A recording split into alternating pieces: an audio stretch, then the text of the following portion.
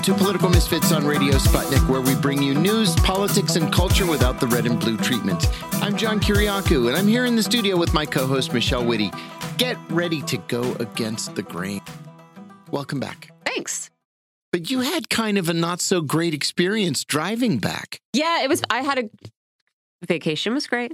Saw a lot of family, got to swim at the beach. All of that was very cool. And then driving back, I do not think this has ever happened to me before, John. Maybe once in my life, but on the trip down there and the trip back, I hit 3 gas stations that were out of gas. Crazy. All in Southern Virginia. And I have to say, if I'm being totally honest, I think it was 2 that were totally out of gas and 1 that only had premium. But Right. it's not, they weren't closed. They had just run out of gasoline to sell. And it is unsettling. You know what I mean? Like we live in a country where you can get, you can get lots of whatever you want at almost any time, unless of course it's like customer service or dignity or, you know what I mean? Like fair treatment. But man, if you want like 8 gallons of Pepsi at 2 a.m., you can have that. And so I don't know if this is just a fluke. I don't know if this is like a new reality of minor inconvenience on the weekend sometime, or if this is like the beginning of something, right? Like the beginning of a change, a real change in our way of life. It was, I don't know. It was a small matter, right? I just drove another 20 miles down the road and went to a different town and got gasoline.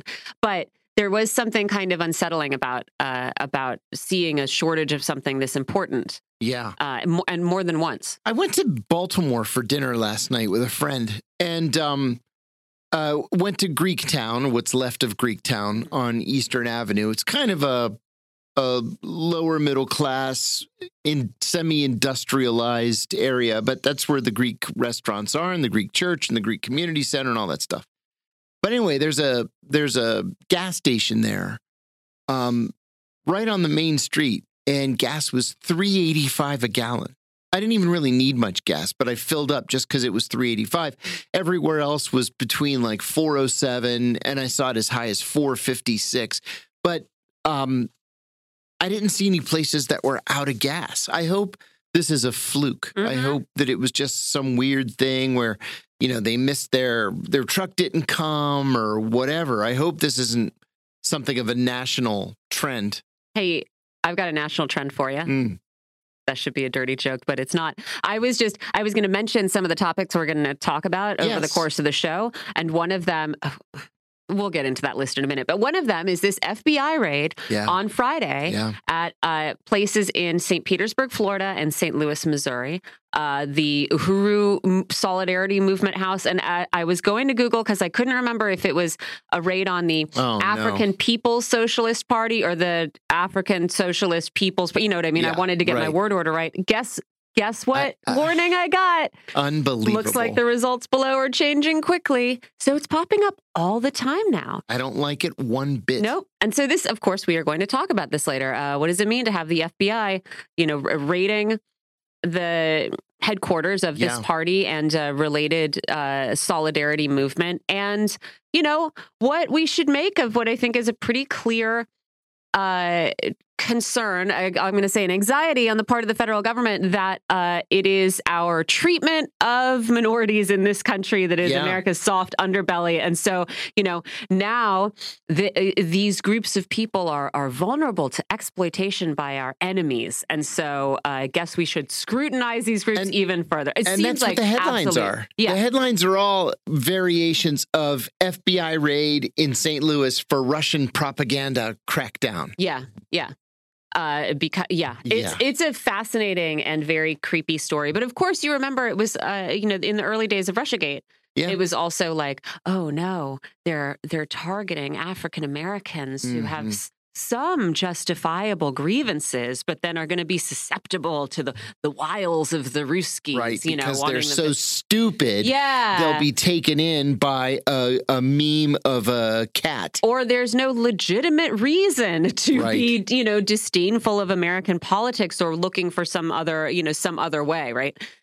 Yeah. Right. That's going to be a fun conversation. I think we're also going to talk about a couple of revelations involving the African continent, one about the U.S., unreported U.S. role in a Nigerian airstrike that killed dozens of civilians, and also take a look at Europe's proposed new strategy for approaching African governments, which is to tie aid levels to support for quote unquote Western values, which you can read our side in the war in Ukraine. Yeah, that's going to be interesting. We're, of course, going to talk about Nancy Pelosi's trip to Singapore and what seems to be a pretty certain visit to Taiwan now. At least we've had a lot of, CNN is reporting it. I think there's a lot of citing of a Taiwanese news channel that said, yes, she's coming. She's coming tomorrow night. Yeah. So we're going to get into that. We're going to take a look at the Iran deal as it stands, whether both sides ever had any real intention of getting to a deal. We're going to talk about some of the political turmoil in Iraq and what that means. I had a couple of domestic stories that I thought were worth a mention. Monkeypox.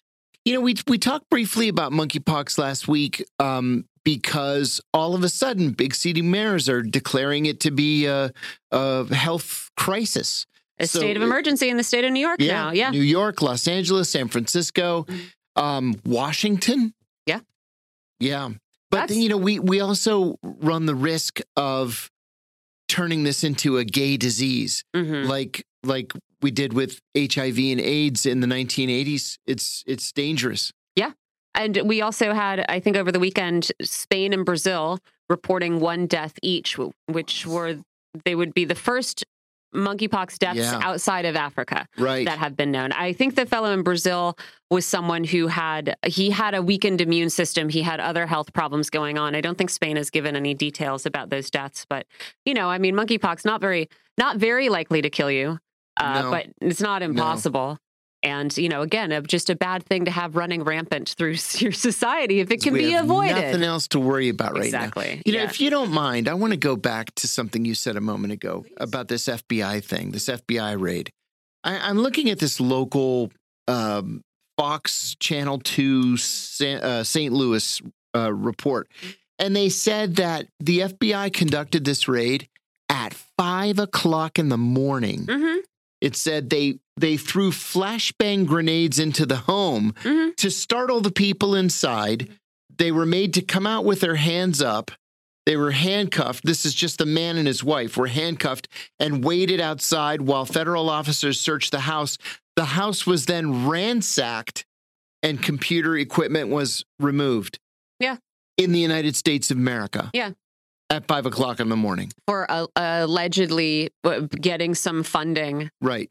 You know, I mean, they're denying, the organizers I've seen have denied that they got any funding from the Russian government. They also have been unrepentant, which I really appreciate. They're saying, we can be friends with whoever we want to be friends with. It's free country. Don't tell us we can't have friends that you don't like, and we can partner with anyone who we think is going to facilitate the revolution that we want. Boy, this is infuriating. It's a wild story, but you got to wait until 1:30 to talk about it, John, or maybe 1:20. And you know what the accusation is? The accusation is failure to register as a foreign agent. Well, here's my question, because they're also talking about election interference. Did someone get that 10 million?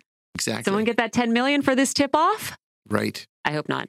I want to point out something real quick. Remember Henry Cuellar? Sure. Right? The good old Henry Cuellar, the most conservative Democrat in the House of Representatives. Anti-abortion, et cetera, et cetera. You had Nancy Pelosi flying out to help him campaign to ensure that he beat his progressive challenger. And he did it by the skin of his teeth. He sure did. And now we are lucky enough to have him introducing legislation with 2 Republican co-sponsors that would amend U.S. labor law to establish a new classification for gig workers, denying them right to minimum wage and other employment protections. Jeez. So Cuellar's Worker Flexibility and Choice Act, he says, is important to ensure that our gig economy has the room and resources to expand. Yeah, that gig economy that likes to pay you, you know, $1.75 an hour because they nickel into. I talked to an Uber driver in South Carolina who just, you know, tells you what we all know, that all of this gig work, you know, they say you're going to make X amount, and they leave out all of the different things they attempt to charge you for and assign fees for,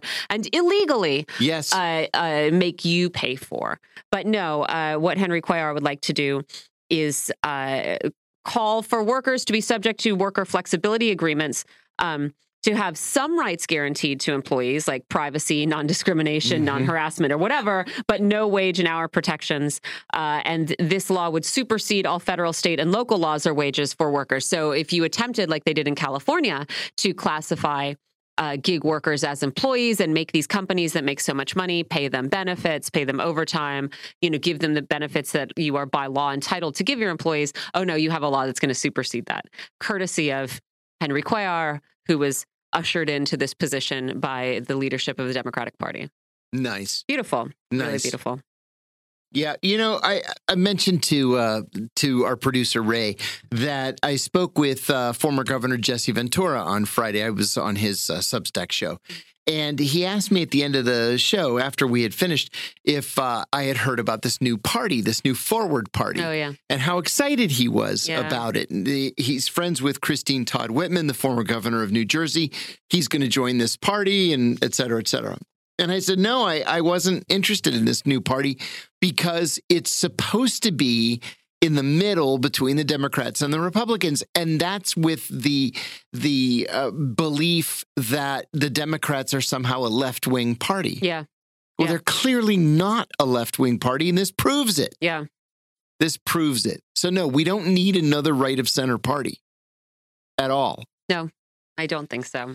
There are a lot of people who are excited about it because I think Andrew Yang, to a lot of people, because he was his presentation was very authentic. He seemed forthright. He has some correct diagnoses of American problems. Yes. Things that he was initially in support of that I think he's dropped, like the UBI. People liked that. And I understand why, right? And he does sort of present himself as someone who has new ideas and is willing to think about things in new ways. And they're right to want that. I just think in the end, what he has done has not demonstrated any of that. And so, I sympathize with people who are excited about it.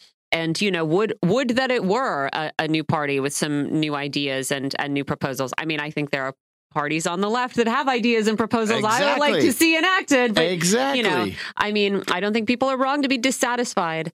It's just a shame that these people are sort of coming up, presenting these solutions that aren't what we need. Agreed. Man, this flooding in Kentucky, John. Wow. So at least 30 dead so far, or 30 confirmed dead. But Governor Beshear said this morning that there are still hundreds of people missing. I saw an interview over the weekend with a homeowner who recognized how quickly the water was rising. And so he started running from door to door to his neighbors' houses, telling them to get out of their houses. He happened to have a boat in his garage, and he was able to hop in the boat. The water entered the garage and lifted the boat up, and he was able to begin rescuing some of his neighbors. Yeah. But that was the exception. It's just to awful. What happened. Yeah.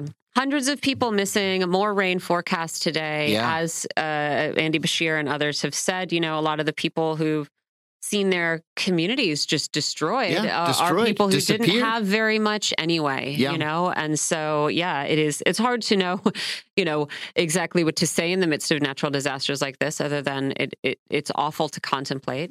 Yes. You wonder how much of this death could have been prevented had these people had a little bit more money, slightly better living structures, etc. A lot of the people who've died seem to have been elderly, which is not to say you can't avert the cost of every natural disaster, right? I'm not suggesting if they were living in McMansions in these valleys. What if the government had spent more money on flood aversion programs, right?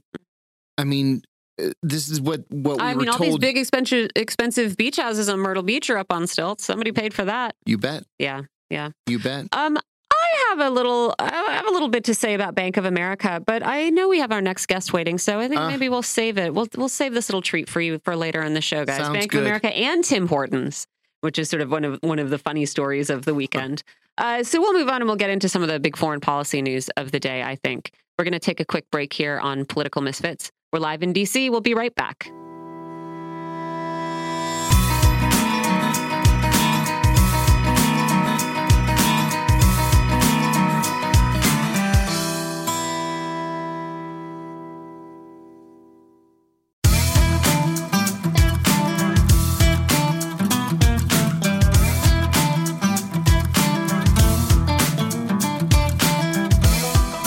To Political Misfits on Radio Sputnik, where we bring you news, politics, and culture without the red and blue treatment. I'm John Kiriakou, here with Michelle Whitty.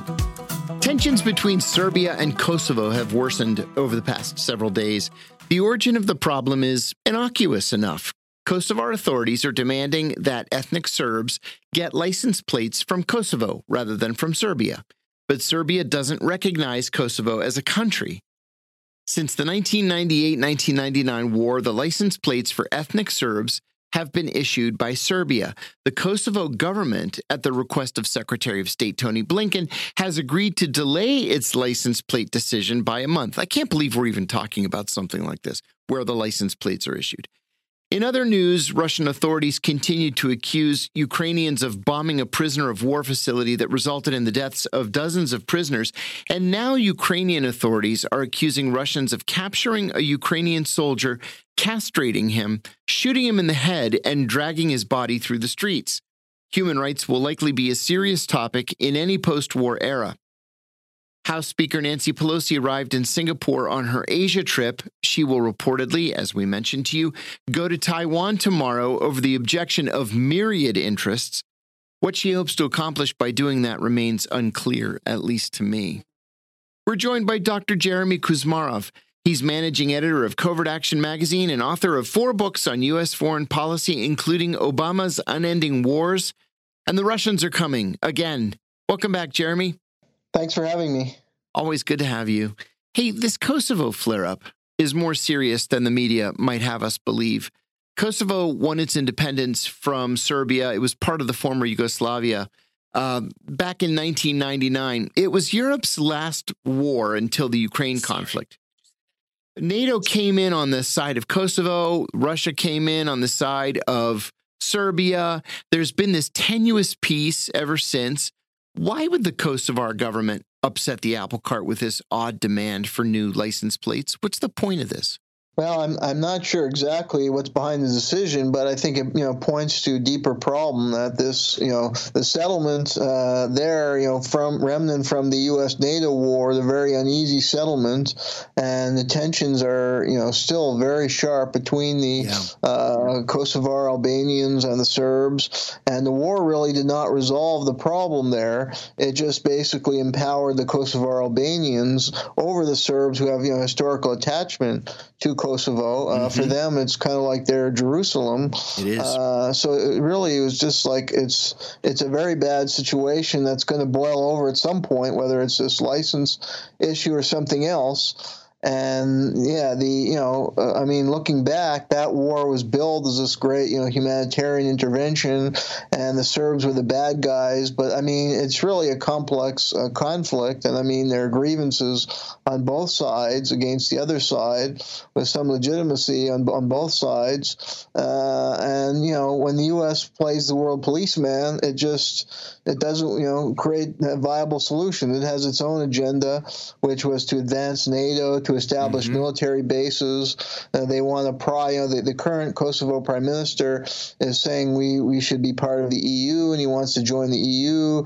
And Serbia, as we know, is tied to Russia, so it's just playing out as part of this larger Cold War conflict as well. And again, I think it points to the problem of the U.S. trying to play the role of world policeman. It just doesn't work. It inflames these conflicts and never creates solutions, a workable solution. There was a workable solution for years when they were within Yugoslavia. That's right. And the problem, when the Yugoslav Federation broke up, created all these problems that have not been resolved yet.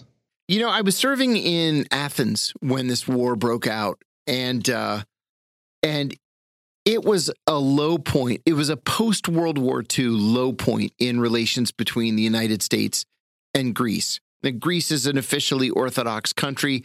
Serbia is an officially Orthodox country. And as you said correctly, Kosovo is like the Jerusalem of Serbia. It's where most of the Serbian Orthodox Church's monasteries are. There are churches there that go back far more than 1,000 years. And then all of a sudden, it's taken over by Albanian Muslims with the support of the Turks.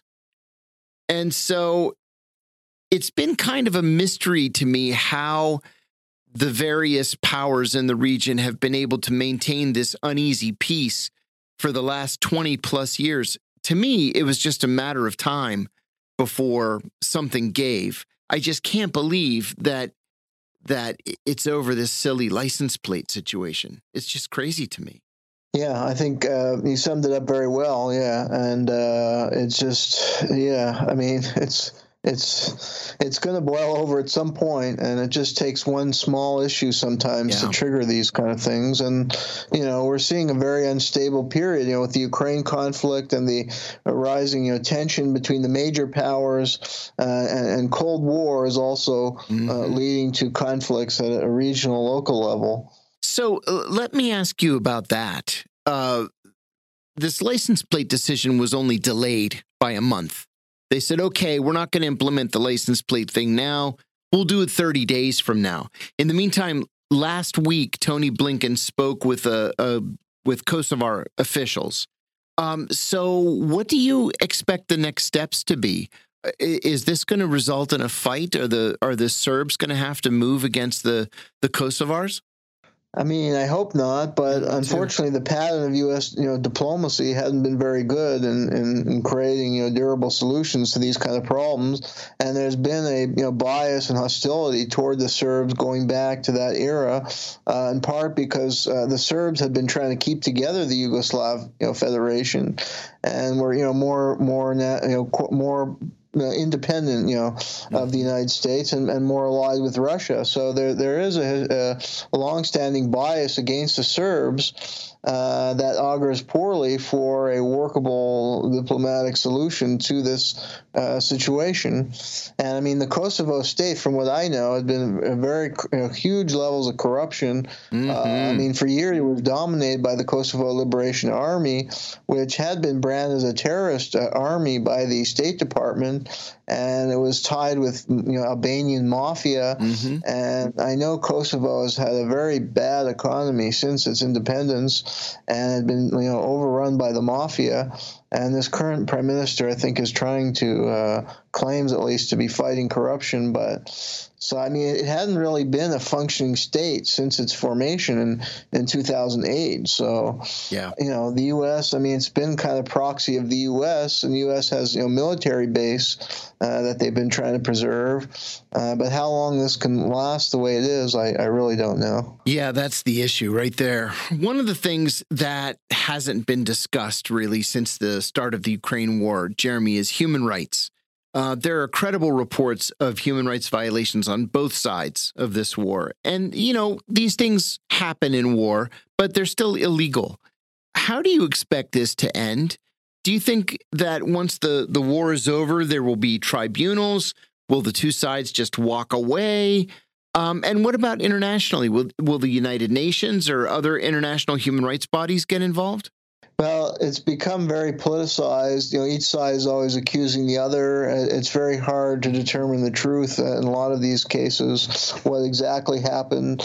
In some cases, it's been apparent that Russia was blamed for something they couldn't have done, like they were accused of bombing a crowded mall recently, right. And there were no cars in the parking lot, and people who looked into it saw, and even the video Ukraine released had the attack coming, near the mall, and caused ultimately a fire where there had been a machine plant that may have manufactured munitions. So, and then the Bucha incident was Russia was accused of genocide, but the evidence looked like a lot of the atrocities were committed after the Russians left. So. this is the pattern we've seen. Yeah, it's very, very politicized, and I wouldn't expect that to change, after the war. And unfortunately, the UN international community have often been biased against Russia. Many accuse, like going back to the Kosovo and Yugoslav conflict, many accuse the International Criminal Court of being like a show trial, because most of the people put on trial were the Serb. Serb leader Milosevic was accused of genocide. He was put up before the trial. But, in that conflict, the Croats had committed the largest act of ethnic cleansing in the Operation Storm, and they were, not tried. There were a few, I think, Croats tried, but it was mostly targeting the Serbs. And it was part of a regime change operation, to remove Milosevic, which the U.S. government was behind. So we may continue to see this politicization of human rights, and once it's politicized, the truth often gets obscured. And I agree, both sides have committed war crimes. Hopefully it would be an independent tribunal that would try, that would just seek to be objective. But the pattern we've seen is very politicized. The issue of human rights and war crime become politicized and tied to political agendas, and that leads to miscarriages of justice. Indeed, that happens all the time. Jeremy, the first shipment of Ukrainian grain left port today and is on its way to the Mediterranean. Is this a one-off, or do you expect this deal between Russia and Ukraine to hold? Will we see ongoing grain shipments? I hope so. I think people realize, both countries realize, and I think the world that, both Ukraine and Russia are very vital to the world economy, and there's a concern about food shortages, so it's almost a necessity that this continues, and I hope it would. And maybe this could present an opening for larger diplomatic arrangement and cooperation in resolving the conflict ultimately between Russia and Ukraine. That would be a hope. We had Peter Kuzmarov on the show on Friday, and he talked about his hopes. Kuznick? Yeah, of course. Yes, obviously. Thank you. You're welcome. You're welcome. Peter Kuznick. You Sorry, had your brother, Jeremy Kuzmarov. We had Peter Kuznick on the show on Friday, and he talked at length about his hopes for a diplomatic solution. He acknowledged, of course, that there are no talks ongoing and there are no plans for talks. But he said that, this is how these things always end up, that there are secret talks or there are brokered talks, and certainly the Turks keep offering to host talks. Do you see anything like that on the horizon, Jeremy? I want to be optimistic. I think most people want to be optimistic, but I'm not really seeing a lot of reasons to be optimistic. Yeah, I'm not too optimistic either myself, because I think, in Russia's case, I think they are they see themselves maybe as the war as having been successful. They've taken over a lot of territory in eastern Ukraine. Now there's going to be a referendum. Right. Whether those will be open or not, it's likely the people are going to vote to rejoin Russia. So they may see the war as going very well. They've been able to withstand the sanctions, and Putin popularity ratings, from my understanding, are strong. Very high. And on the Ukraine side, they may feel the Western aid is sustaining them, and that may give them a feeling of strength or invincibility, which is kind of illusory on their side, but it gives them the reason to keep fighting on.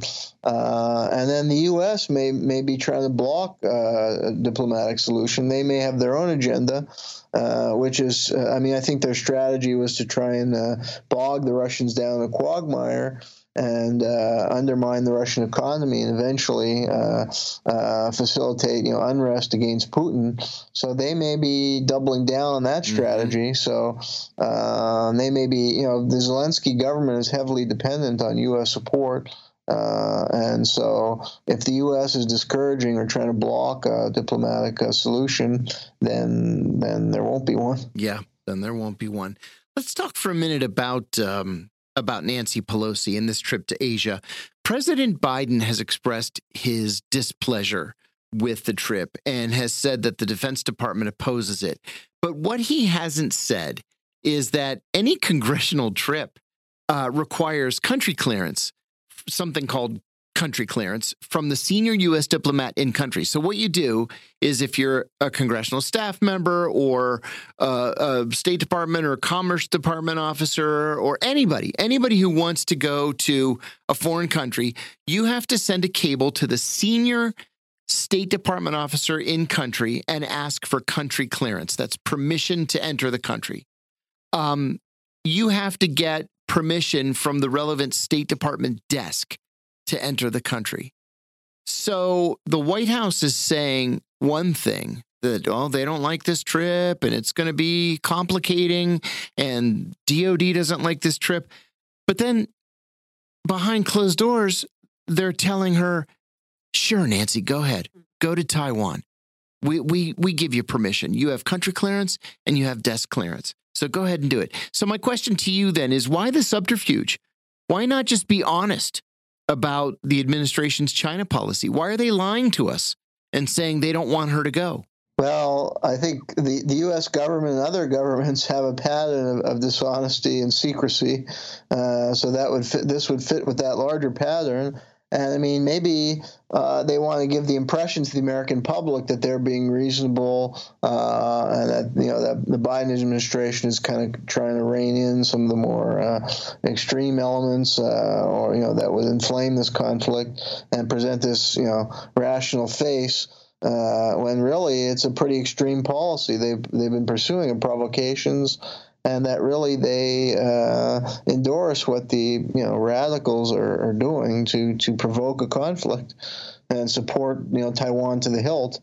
And I mean, this is an administration that has been providing huge weaponry to Taiwan, special forces training, sending ships into the Taiwan Straits in violation of international law to inflame the Chinese. So this is just one more act to inflame and provoke tensions and maybe create a war. But I guess they want to, again, present an image to the public of being level-headed, and that it's the Chinese that are the unreasonable ones. So what exactly is Nancy Pelosi trying to accomplish by going to Taiwan?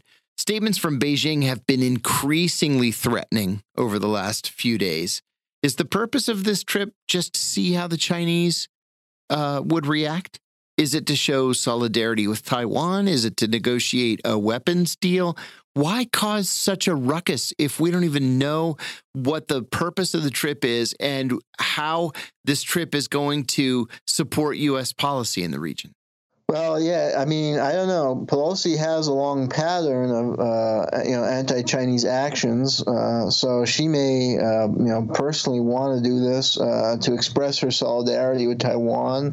Probably there are some secret agreements being worked out. I mean, there would have to be, as you suggest, some real reason for her to go there, and there may be some secret deals that they're working out that have not been announced to the public that we don't know about with relation to probably weapon sales, or special forces, or some other cooperation. I mean, maybe it has to do with the the electronics, and I mean, Taiwan is so vital in the production of was it super chips and electronics? Yeah, right.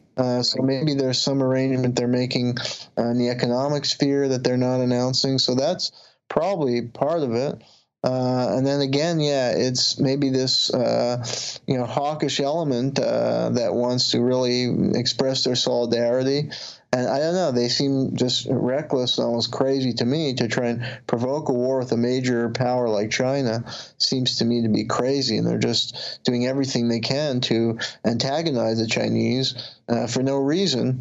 When the U.S. and China are so interdependent economically, it seems insane what they're doing and irrational. It seems insane and irrational to me too, and I'm genuinely confused as to how this supports U.S. policy. I just don't understand why, when the administration is working to confront this war in Ukraine, why they would allow themselves to be distracted by a diplomatic problem with the Chinese of the United States' own making. It just doesn't make any sense to me. Yeah, I mean, it may be a growing desperation, given the economic problems here in the United States. They want to divert people's attention to the threat of a foreign enemy, and war. They think that the maybe economy could be stimulated through arms sales and war. But I mean, provoking a world war is just, again, the height of absolute insanity, especially in this case where China is an extremely advanced country militarily and Chinese technology is way ahead in many ways of the U.S., including military technology and cutting-edge area like AI. So to provoke a war is just completely, again, insane. And it's a war the U.S. Could not win, I don't think, if there's any winner in that war at all. So if that's the solution they have to the domestic problem and the economic problems, it just shows that the governing class is completely bankrupt. I'm going to leave it there. That was the voice of Dr. Jeremy Kuzmarov. He's managing editor of Covert Action magazine and the author of 4 books on U.S. foreign policy, including Obama's Unending Wars and The Russians Are Coming Again. You're listening to Political Misfits on Radio Sputnik. We'll take a short break and we'll be back. Stay tuned.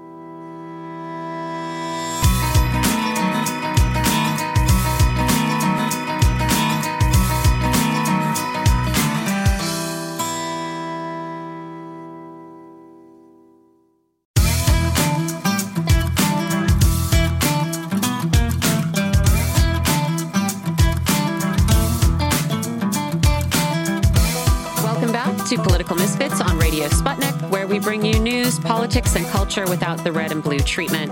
I'm Michelle Witte. I'm here with John Kiriakou, and we are talking about what might, we've said this several times, I feel like already, but what might be the end of negotiations on a return to a nuclear deal with Iran. And we are also going to talk about the political turmoil in Iraq. Like clockwork, an hour ago, the U.S. announced new sanctions on entities that I believe it is accusing of helping ship Iranian oil to East Asia, on 4 companies, 1 based in the UAE, 3 based in Hong Kong. So we will talk about, whether we should see these sanctions as connected to this negotiation process, as completely separate, as the U.S. always wants to say. I believe Antony Blinken came out and said, no, we really want to rejoin a nuclear deal. Never mind these sanctions, have nothing to do with it. So we are going to talk to our guest about what all of this means. We're joined by political analyst and University of Tehran professor Mohammad Marandi. Thanks for joining us again, Mohammad. Thank you very much for having me. So, I mean, we have these sanctions here, dropped into the middle of this situation. But let's start with the stage that was set, and whether there really is a possible return to an Iran nuclear deal. And honestly, whether these negotiations have been, on the part of the U.S. at least, a charade all along. In the last week, the top negotiator for Europe said, look, I don't think there's any more chance of significant compromise. What we have hammered out is the best possible deal at the moment. The deal on the table reflects the determination of all participants to ensure the new deal's sustainability, including the commitment of the United States and assurances in this regard. So in his words, this deal is better protected from potential unilateral moves to undermine it. And as you have said in the past, guarantees of a deal's sort of longevity and robustness were a major issue for Iran. Iran now says it has responded to this deal. And so I wonder if you can start by telling us whether there is something to be hopeful about in this final text and what you know of Iran's response. It's hard to say, because obviously the Europeans, they are in the American camp. They're not going to put pressure on the Americans. Whatever draft they've proposed, they've obviously given it to the Americans. They've worked on it with the Americans, and they have the consent of the Americans. It is interesting, though, that the statement does imply, by the European representative, it does imply that the problem is the United States. Mm-hmm. The unilateral discontinuation of commitments, that alludes to the United States. It doesn't allude to anyone else. So the Europeans are admitting that the problem is the United States, and that the United States can cause problems unless there are sufficient guarantees. Mm-hmm.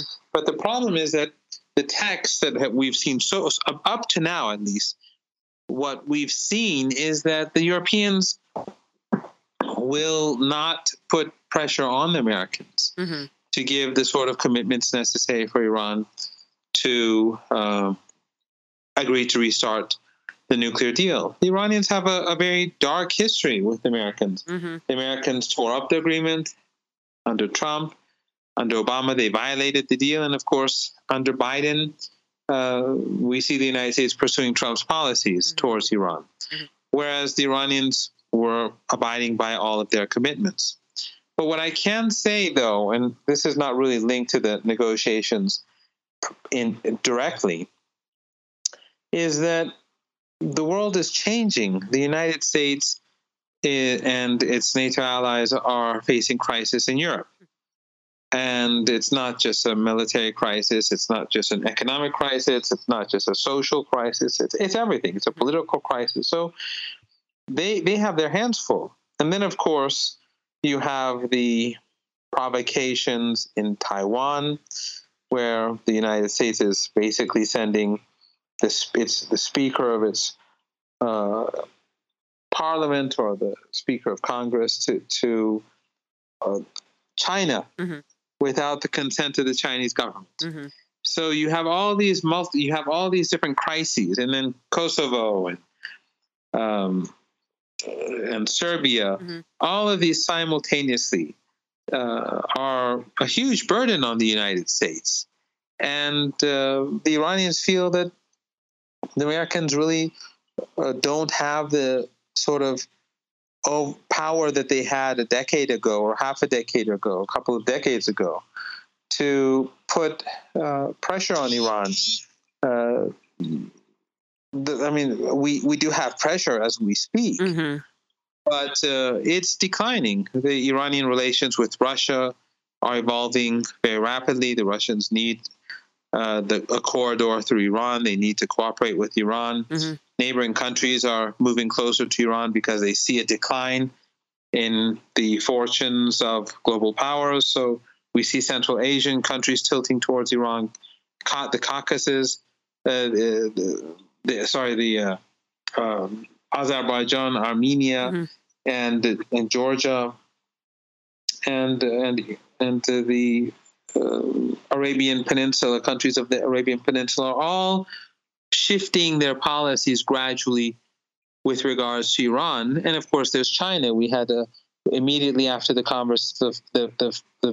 failure in the negotiations between Biden and President Xi on the phone a couple of days ago, we had a very fruitful phone conversation between the Iranian President, Mr. Raisi, and President Xi of China. So when you look at the broader picture, the Iranians are in a much stronger position today than they were a few years ago, and the Americans simply don't seem to be able to register that. Well, let me ask you, I heard one assessment of this process that concluded that the Biden administration had actually never really intended to re-enter the deal, but it engaged in these negotiations to make the new administration appear to have really tried, and that the key audience for all of this is Europe, which kind of, I think goes along with what you've said. The world does seem to be shifting. The U.S. has, seems to have less of a sort of gravitational pull, and, some of its strongest allies and backers continue to be Europe. And so this analysis was that the Biden administration wanted to convince European leaders that it did its best to undo all the bad actions of the Trump administration. And, this was all done to sort of further its relationship with European nations and to appear to once again be reasonable. And so I wonder, looking at these negotiations, do you think that could be the case, that this was all sort of a little bit of like U.S. pantomime for Europe? And that it has, as this analysis concluded, that it has been successful, right? That the U.S. has got Europe sort of firmly back in its pocket for the moment. And the European leaders are sort of taking this as, well, we worked really hard. We weren't able to get to a deal, but it's not necessarily the fault of the United States. I don't know. That is a plausible argument to make because of the way in which the U.S. negotiates. It does. You could look at it from that perspective. I do think, though, that the Americans want a deal. Mm-hmm. But I think the problem is that the Americans can't bring themselves to accept the fact that in order to have a deal, they're going to have to show some respect for the other side. Mm-hmm. That's not something that the Americans are used to doing. Mm-hmm. They have to give commitments that are very carefully constructed, and I think that the Americans don't want that. They're used to being able to do whatever they want whenever they want. But that, as I said, that era is over. I think the Americans are sort of experiencing maybe the troubles that the British were experiencing after the Second World War, where the empire was rapidly collapsing, and the British wanted to show themselves to be strong. So when they invaded the Suez in the Suez crisis, they were trying to project power to show everyone that they were still a superpower, but they failed, mm-hmm. and the crisis only exposed the British to be weaker than ever before. Back then, of course, the Americans replaced the British as the global power. But now there really isn't anyone, at least in the Western camp, to replace the United States. So basically, what I'm saying is that the argument that you make is plausible mm-hmm. because it fits with the way in which the Americans have been negotiating. They've been negotiating in bad faith. But I do think that the Americans need a deal very much. Yeah. So I think they want a deal, but they don't want to implement the JCPOA in full. Mm-hmm. They want to have their cake and eat it too. I mean, of course, Antony Blinken issued the statement today when the new sanctions were announced that,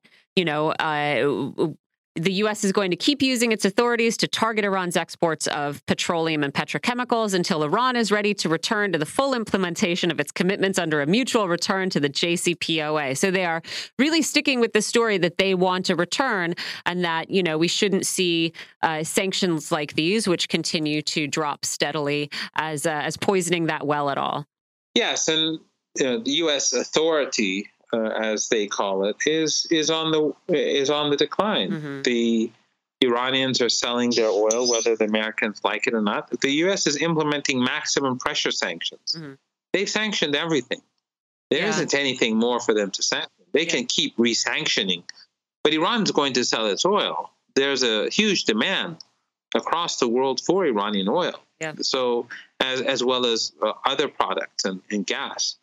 And any attempt to deprive Iran of its earnings is going to fail because of the global energy market right now. Mm-hmm. So the United States is simply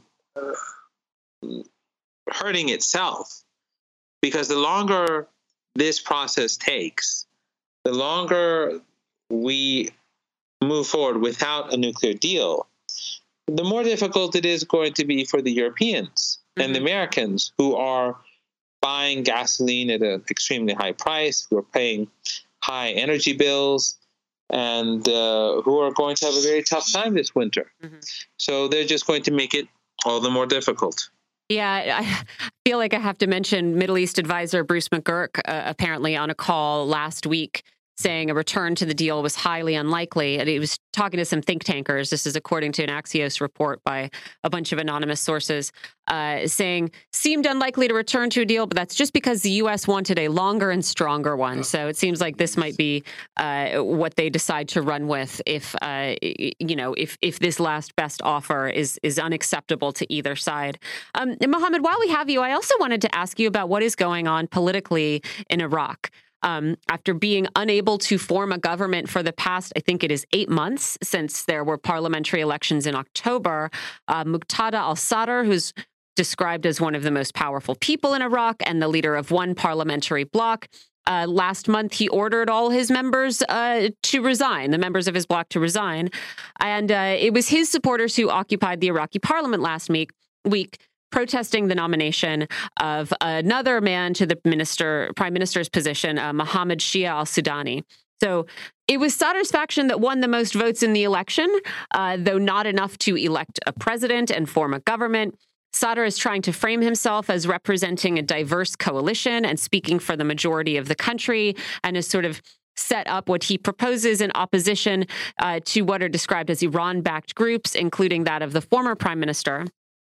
Sadr is also promoting this idea of a national majority government as opposed to the ethnic and sectarian kind of quota system that was set up after the U.S. withdrawal. And so I wonder if you could talk to us about what is happening here, what it would mean for Sadr to get his way and to have a national majority government in the country, and how dangerous it is for the members of his bloc to leave government. Well, I think the first and foremost thing that we have to keep in mind is that if there is any serious unrest in Iraq, that will affect Iraqi oil exports. Mm-hmm. And Iraq is exporting millions of barrels of oil a day. So imagine those exports being cut off tomorrow. Mm-hmm. That would take oil prices well above $200 a barrel. Well over that, at least.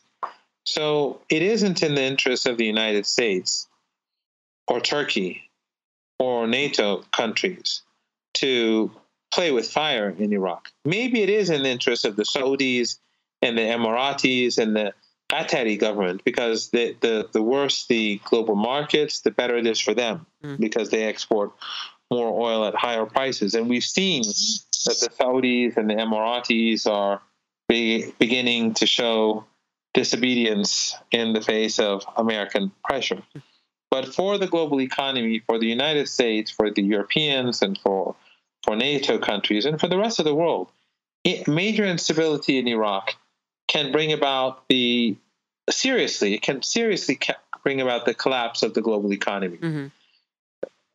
It can be that bad, because Iraq is a major oil exporter right now. Mm-hmm. It is selling a lot of oil.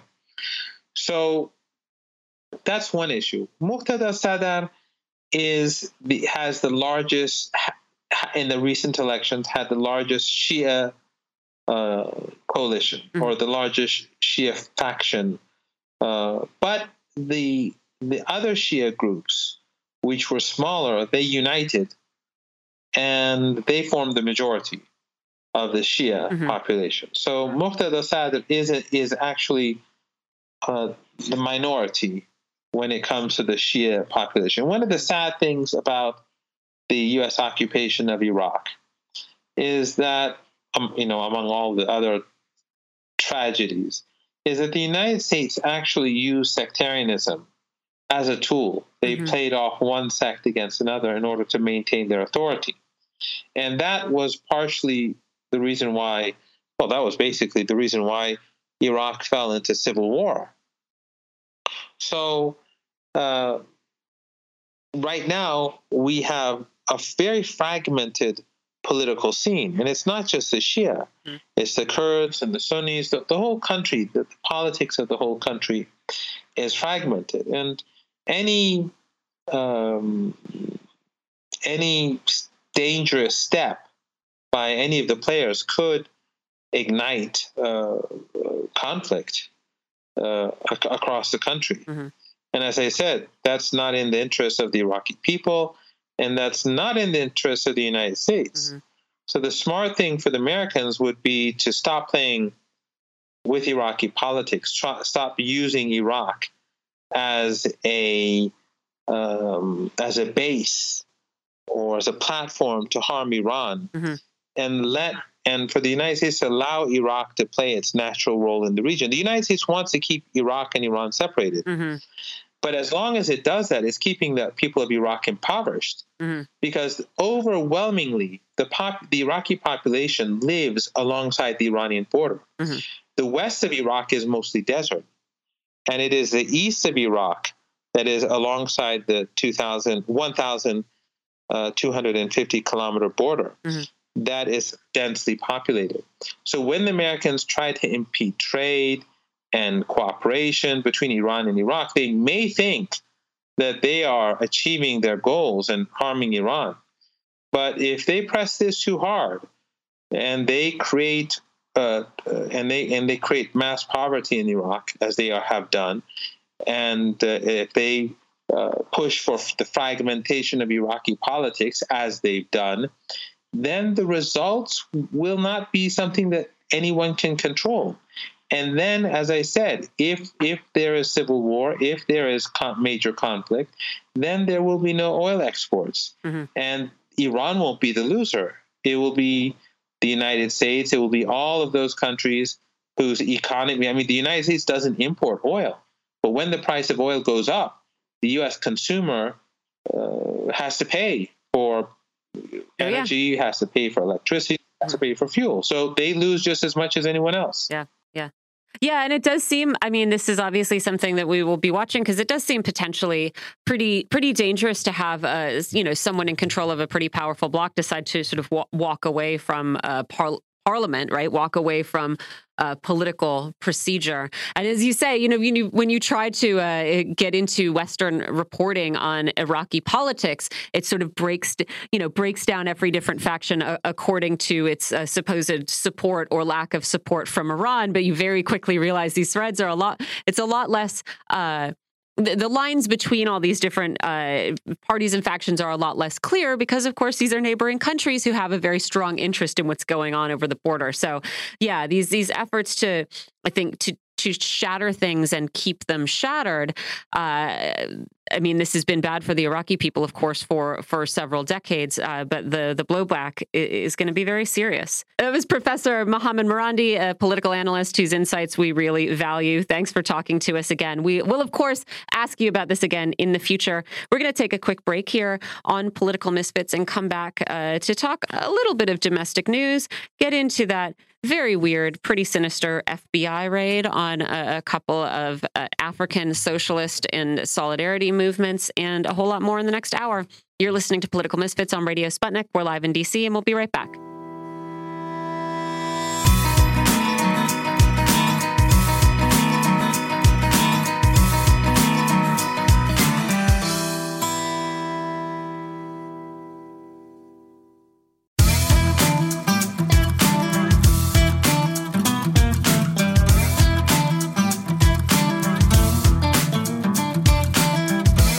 Back to Political Misfits on Radio Sputnik, where we bring you news, politics, and culture without the red and blue treatment. I'm John Kiriakou, here in the studio with my co-host Michelle Witte. Secretary of State Tony Blinken and Russian Foreign Minister Sergei Lavrov will soon have a substantive conversation about a prisoner exchange. We told you a little bit about that last week. The Biden administration wants the return of Brittany Griner and Paul Whelan. The Russians want Victor Bout. He's an arms dealer who's serving a long sentence in a maximum security penitentiary in Marion, Illinois. Besides that, he's in a restrictive communications management unit, or CMU, and he's suffering from ill health, including an untreated fungal infection over his entire body. This is not unusual treatment in the U.S. prison system, and being in a CMU, it's often prohibitively difficult for the truth about your situation to make its way out to the public. That's how abuse happens. And in part, that's why the U.S. prison system is so corrupt. We're joined by Dana Gottesfeld. She's the wife of whistleblower Marty Gottesfeld, and she's the director of the group Free Marty G. Welcome, Dana.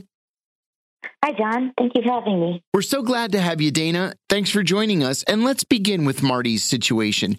Marty blew the whistle on medical malpractice at Boston Children's Hospital, and he was punished severely for it. He received a 10-year sentence. It's an unusually long and harsh sentence for a whistleblower. One of the unusual things about that sentence is that he was not sent to a minimum security work camp. He was not sent to a low security prison. Instead, he was sent to a maximum security penitentiary, and he was placed in a communications management unit. Why did that happen? He was supposed to be in a low security prison, and he is instead in a communications management unit. Why did that happen? That is a great question, and one of so many that we've had throughout this process. Yeah. not just that, but, they told him that he would be eligible for the Residential Drug Abuse Program, or RDAP, which right. shaves a year off of his sentence. But he would need to be outside of the CMU to do it. And they won't let him out of the CMU. They did exactly the same thing to the drone whistleblower, Daniel Hale. They told him that he would be eligible for RDAP, the Residential Drug and Alcohol Program. You literally watch DVDs of the A&E television series Intervention every week, and then they take 12 months off your sentence. They did exactly the same thing to him. Rather than to send him to a low security prison where he would have received treatment for his PTSD, they sent him to this communications management unit at Marion and effectively extended his sentence by a year. So tell us a little bit about the restrictions within a CMU. Marty's in there with some very bad people, some very dangerous people, but he's also in there with some people who could arguably be called political prisoners. People like Daniel Hale, for example, or Victor Boot, who's been in the news lately. So tell us about what restrictions Marty is facing in this CMU. Well, the CMU is different than other facilities in the Bureau of Prisons because it bans any forms of physical contact. With prisoners outside of the CMU, because the CMU is just one unit inside of a larger prison, they can interact with other people. And, they're also, it's even more restrictive than the Supermax prison in Florence, Colorado, where prisoners have 4 times more time visitation allotted than prisoners in the CMU. There's no explanation for why people are sent there or any review or appeal process to get back into general population. But the CMUs are filled with people who organized for the rights of other prisoners or filed grievances based on mistreatment or participated in social justice movements. And it's disproportionately Muslim. And the CMU is monitored by the Counterterrorism Unit, and they failed to prevent a radical Islamic attack inside of the CMU. And the entire time they've been opened, they were unable to produce a single actionable piece of intelligence. So that's in over 10 years. And they don't even monitor actual terrorist prisoners, unlike for actual terrorism. And that's what the DOJ Office of Inspector General found. Good Lord. So really, the point isn't the collection of intelligence. The point is punishment, right? I mean, I understand, for example, if you put John Gotti in the CMU, and John Gotti was in this CMU until he died. I understand if you put the last surviving member of the Abu Nidal organization or a hijacker who killed a bunch of people. I understand that. I don't understand putting political prisoners or whistleblowers in a place like this, unless the goal is specifically to silence them. Is that what Marty's encountered? Yes. And also, the CMUs get a lot of federal funding, and if they're not being used to monitor terrorists, how are they defending all of this federal funding that they get? That's a good question. There's plenty of terrorists that don't make it into the CMU. Sure. And people with political opinions and activism that are placed there. And it's very unsettling. It's, not only that, but then they'll also cut off communication with families. And, they're trying their best to effectively muzzle people to stop their activism. And in Marty's case, not only do they just limit him to 2 15-minute calls a week and emails, but they stopped letting us talk altogether. So I hadn't heard from him since September 2021. Oh my God. Email just returned on May 29th, 2022, and I still haven't had a call with him since September 2021. They're extremely punitive. I have to tell you, too, Marty is one of the most resourceful people that I've ever met. He has continued to write while incarcerated. He's continued to write while being held in the CMU, even though he's been out of touch with you personally. because he's been stripped of his ability to make phone calls, as you said. What he's telling us about conditions inside the CMU, even if it's just in bits and pieces, is shocking. So tell us a little bit about what you've learned from Marty about the challenges that he's faced with crooked prison guards, with a system that is set up to attack civil liberties. What are they doing to him to sort of break his spirit? Yeah, so at his last prison at the CMU in Terre Haute, he filed a Prison Rape Elimination Act complaint or PREA complaint against the CMU unit manager Todd Boyer. And now when he's at USP Marion, one of the unit officers was fired after he tried to solicit a minor. Oh. And now this guy, his name is Jay Smith, has started calling Marty the brown guy. Marty filed a complaint against him, but heard nothing back. He asked to preserve audio and video surveillance of their interactions, and he heard nothing back. And so CO Smith now started destroying his property. And just last month, on July 10th, Smith took a box from him that contained some stuff in his written materials, and he placed it outside the unit without scanning the materials. And now the box is gone. So he's literally just destroying Marty's stuff. Mm-hmm. Smith also retaliated against another Black adult in custody.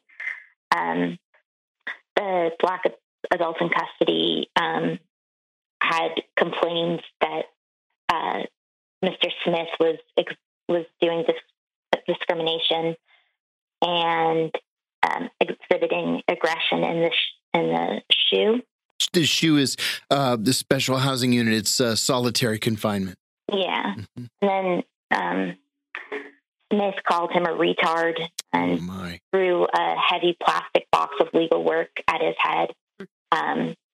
Like Marty's box of legal work weighed like 80 pounds, for example. And then Smith said to this guy, "It's about time you get treated like an inmate." And even 40 minutes later, he stayed enraged and unprofessional. My God. Smith said to him, like, about making complaints, like, you can wish in one hand and spit in the other and see which one fills up first. And, like, those are just some recent examples. Yeah. Also, that the medical department acts like HIPAA is a joke and record keeping is for nerds, and informed consent is something that more civilized countries worry about. I've mentioned on the show a couple of times, and I've written a couple of op-eds about the process by which a prisoner can complain about this kind of abuse. And the system is set up in such a way that it's almost impossible to complain and to have your complaint heard, especially at the federal level. You have to fill out a form BP 8.5. It goes to the person who abused you. He rejects it. Then a BP 9 goes to your unit manager. He rejects it. Then a BP 10 to the warden, BP 11, et cetera, et cetera. And if you have an actual case, they'll just transfer you to another prison, in which case you have to start back at the beginning again.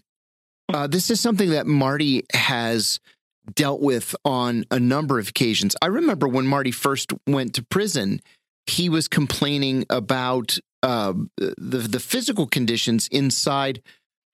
Was it MCC Manhattan that he was in, where it was so cold that you could see your breath and the toilet water froze?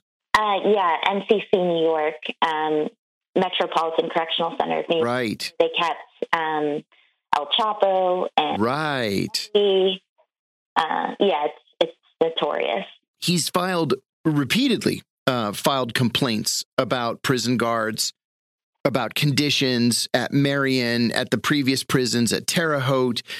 He's told us about, like I said, these freezing temperatures, about violations of the Prison Rape Prevention Act and the denial of medical care.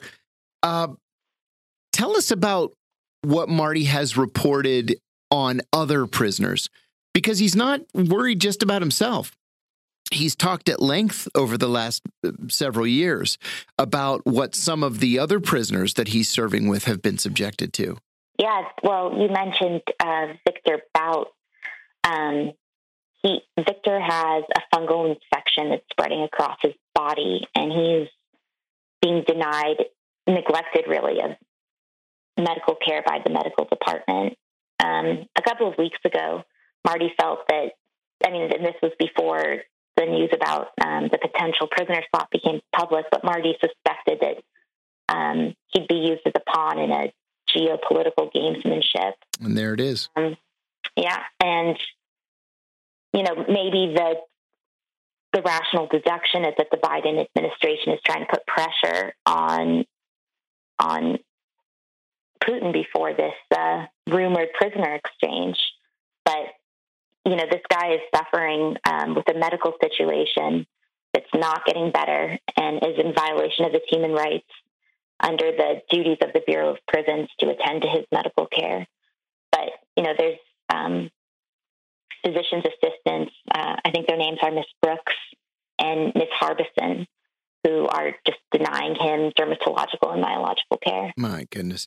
Michelle and I were talking about this before the show started, and really all anybody needs to do for a fungal infection like this is just go to CVS and buy some antifungal cream, and you're as good as cured. Mm-hmm.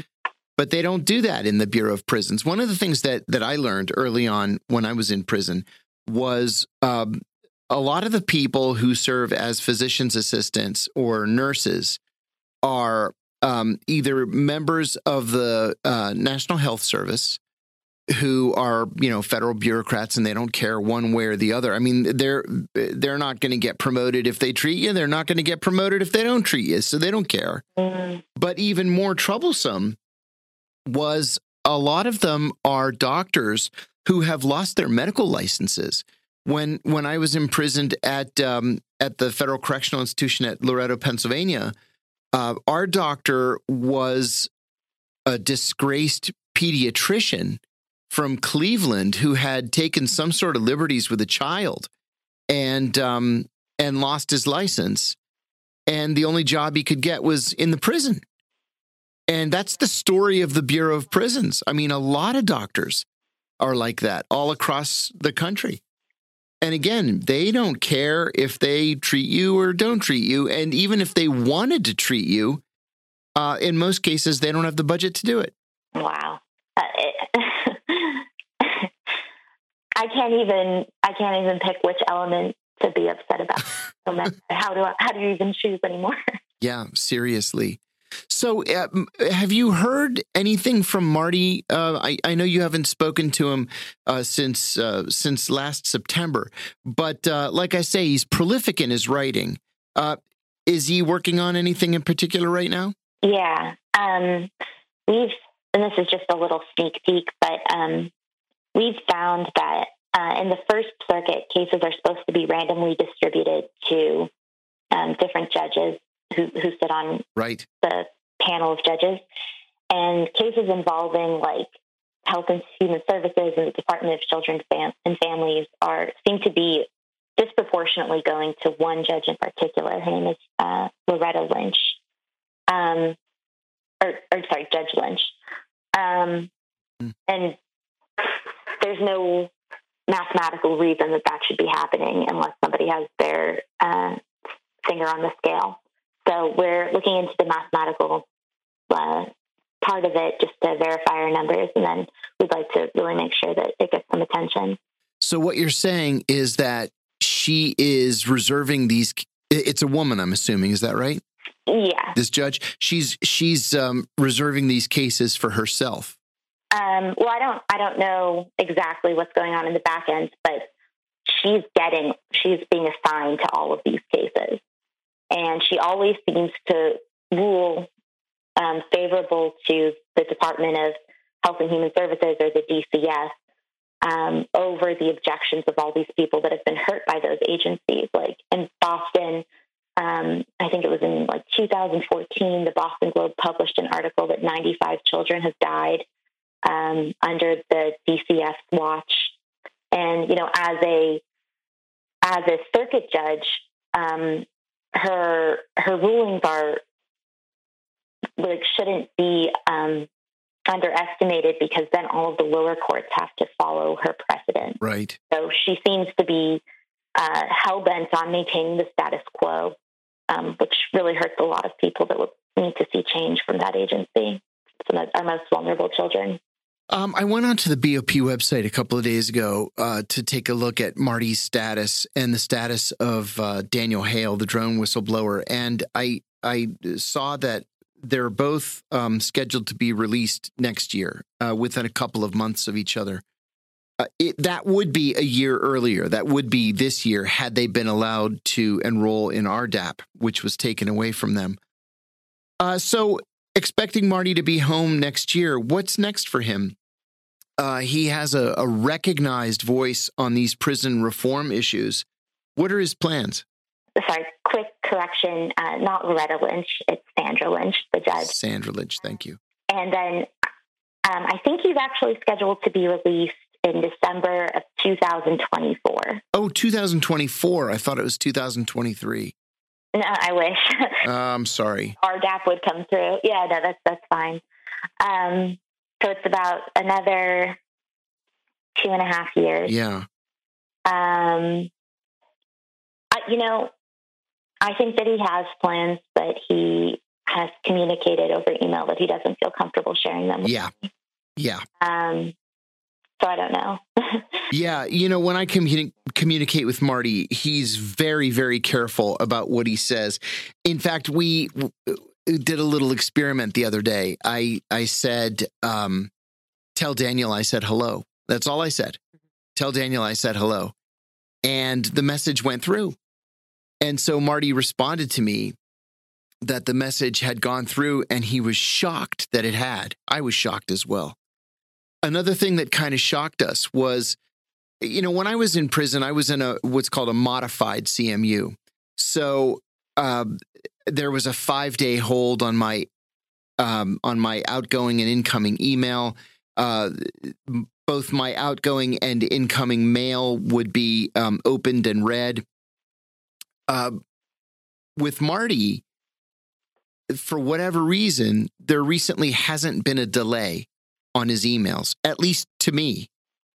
He'll put the time that he sends them, and it's consistent with the time that the machine says it's been sent.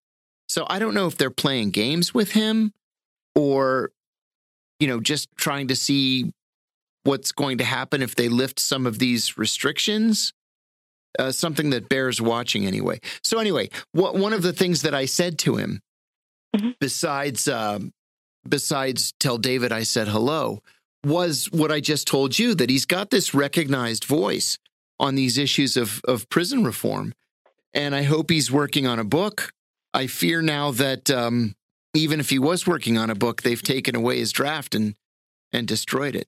So we'll see what he's able to come out with. Yeah. Well, speaking to that last point, Marty's indicated that the place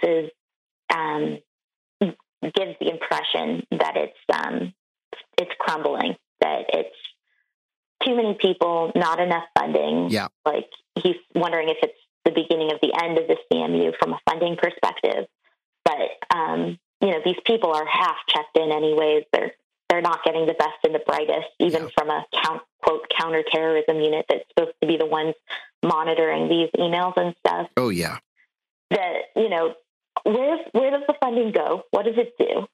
And why isn't it being used on prisoners and running an efficient population? I think the Bureau of Prisons is largely the black sheep agency of the federal government. What a mess. Oh, listen, in just the last 2 years, more than 100 employees of the Bureau of Prisons have been arrested and charged with crimes.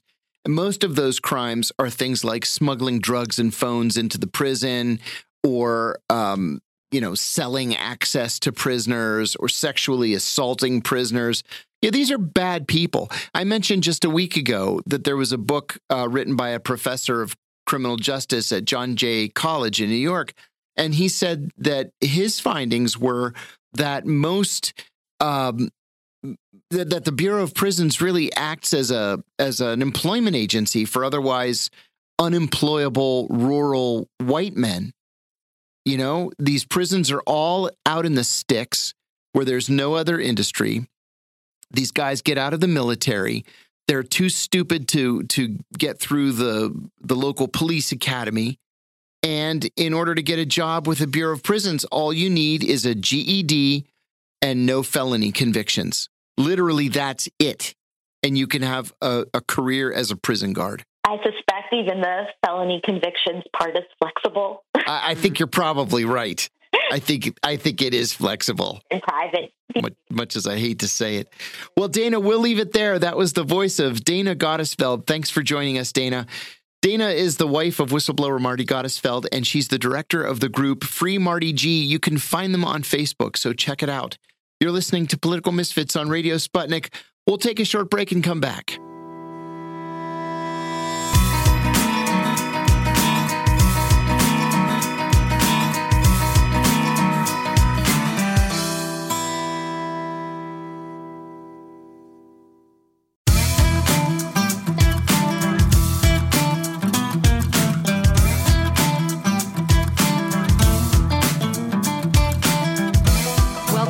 To Political Misfits on Radio Sputnik, where we bring you news, politics, and culture without the red and blue treatment. I'm Michelle Whitty. I'm here with John Kiriakou, and as promised, we're going to get into one of the strangest stories of the weekend, and that is, of course, this FBI raid on two related groups in Florida and Missouri, the Uhuru Solidarity Movement and the African People's Socialist Party. As we mentioned early in the show, organizers' homes and their group's headquarters were raided on Friday by the FBI on suspicion that these groups, which I had not heard of before, had been funded by Russia to promote Russian propaganda and interfere with elections in the United States. And so the DOJ indictment of the Russian person who's accused of orchestrating this activity, Alexander Ionov, whatever.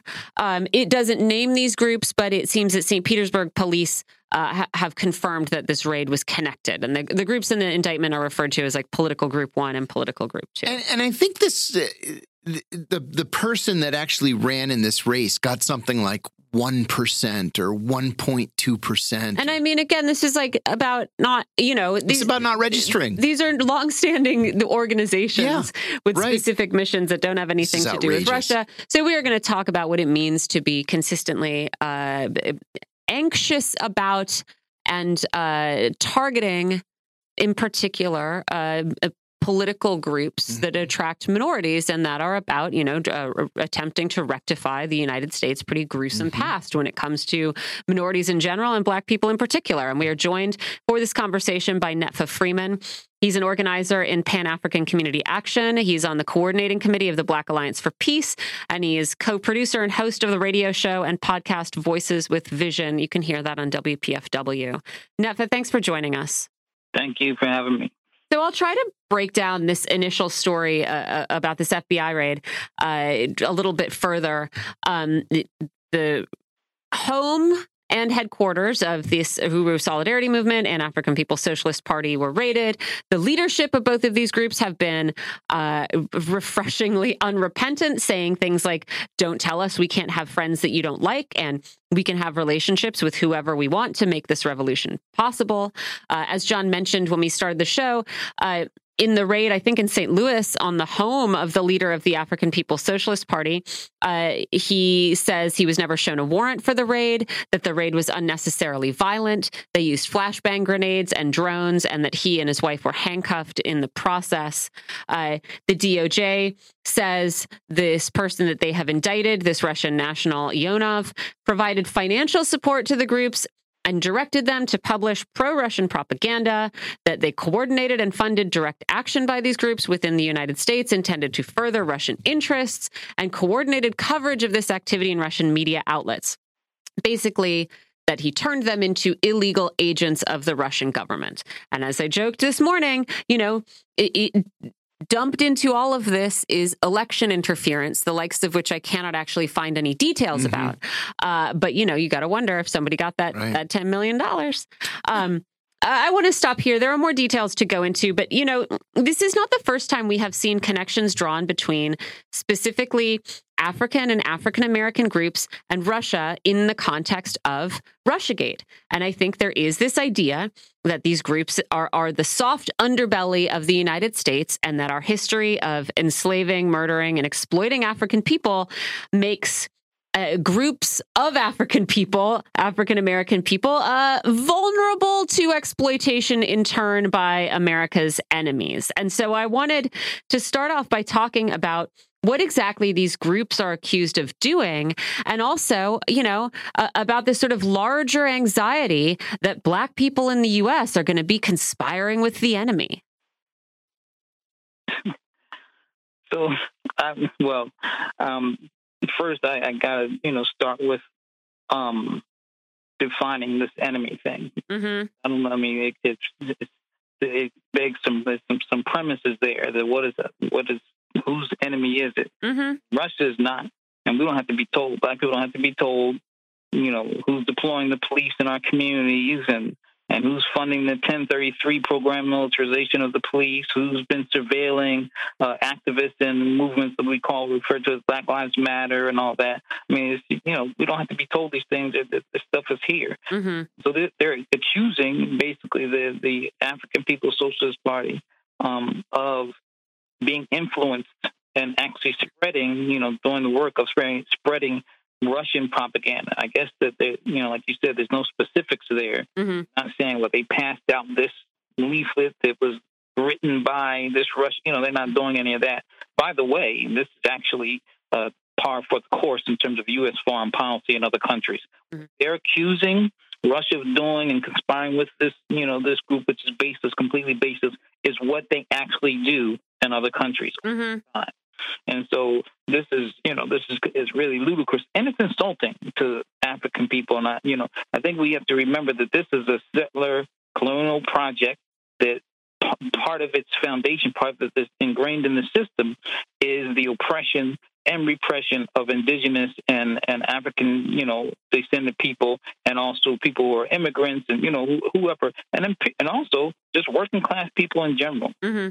And so if we're not intelligent enough to understand our plight and then also analyze it and find out what's responsible for it, then it's really insulting. It's not the first time that they've done this. These types of accusations go all the way back to like Jim Crow days in the Cold War, when Russia was still still socialist, and it was the Soviet Union. Mm-hmm. They would accuse African communities of, when we were standing up against Jim Crow laws and all that, of being influenced by outside agitators. I mean, this goes back all the way back there.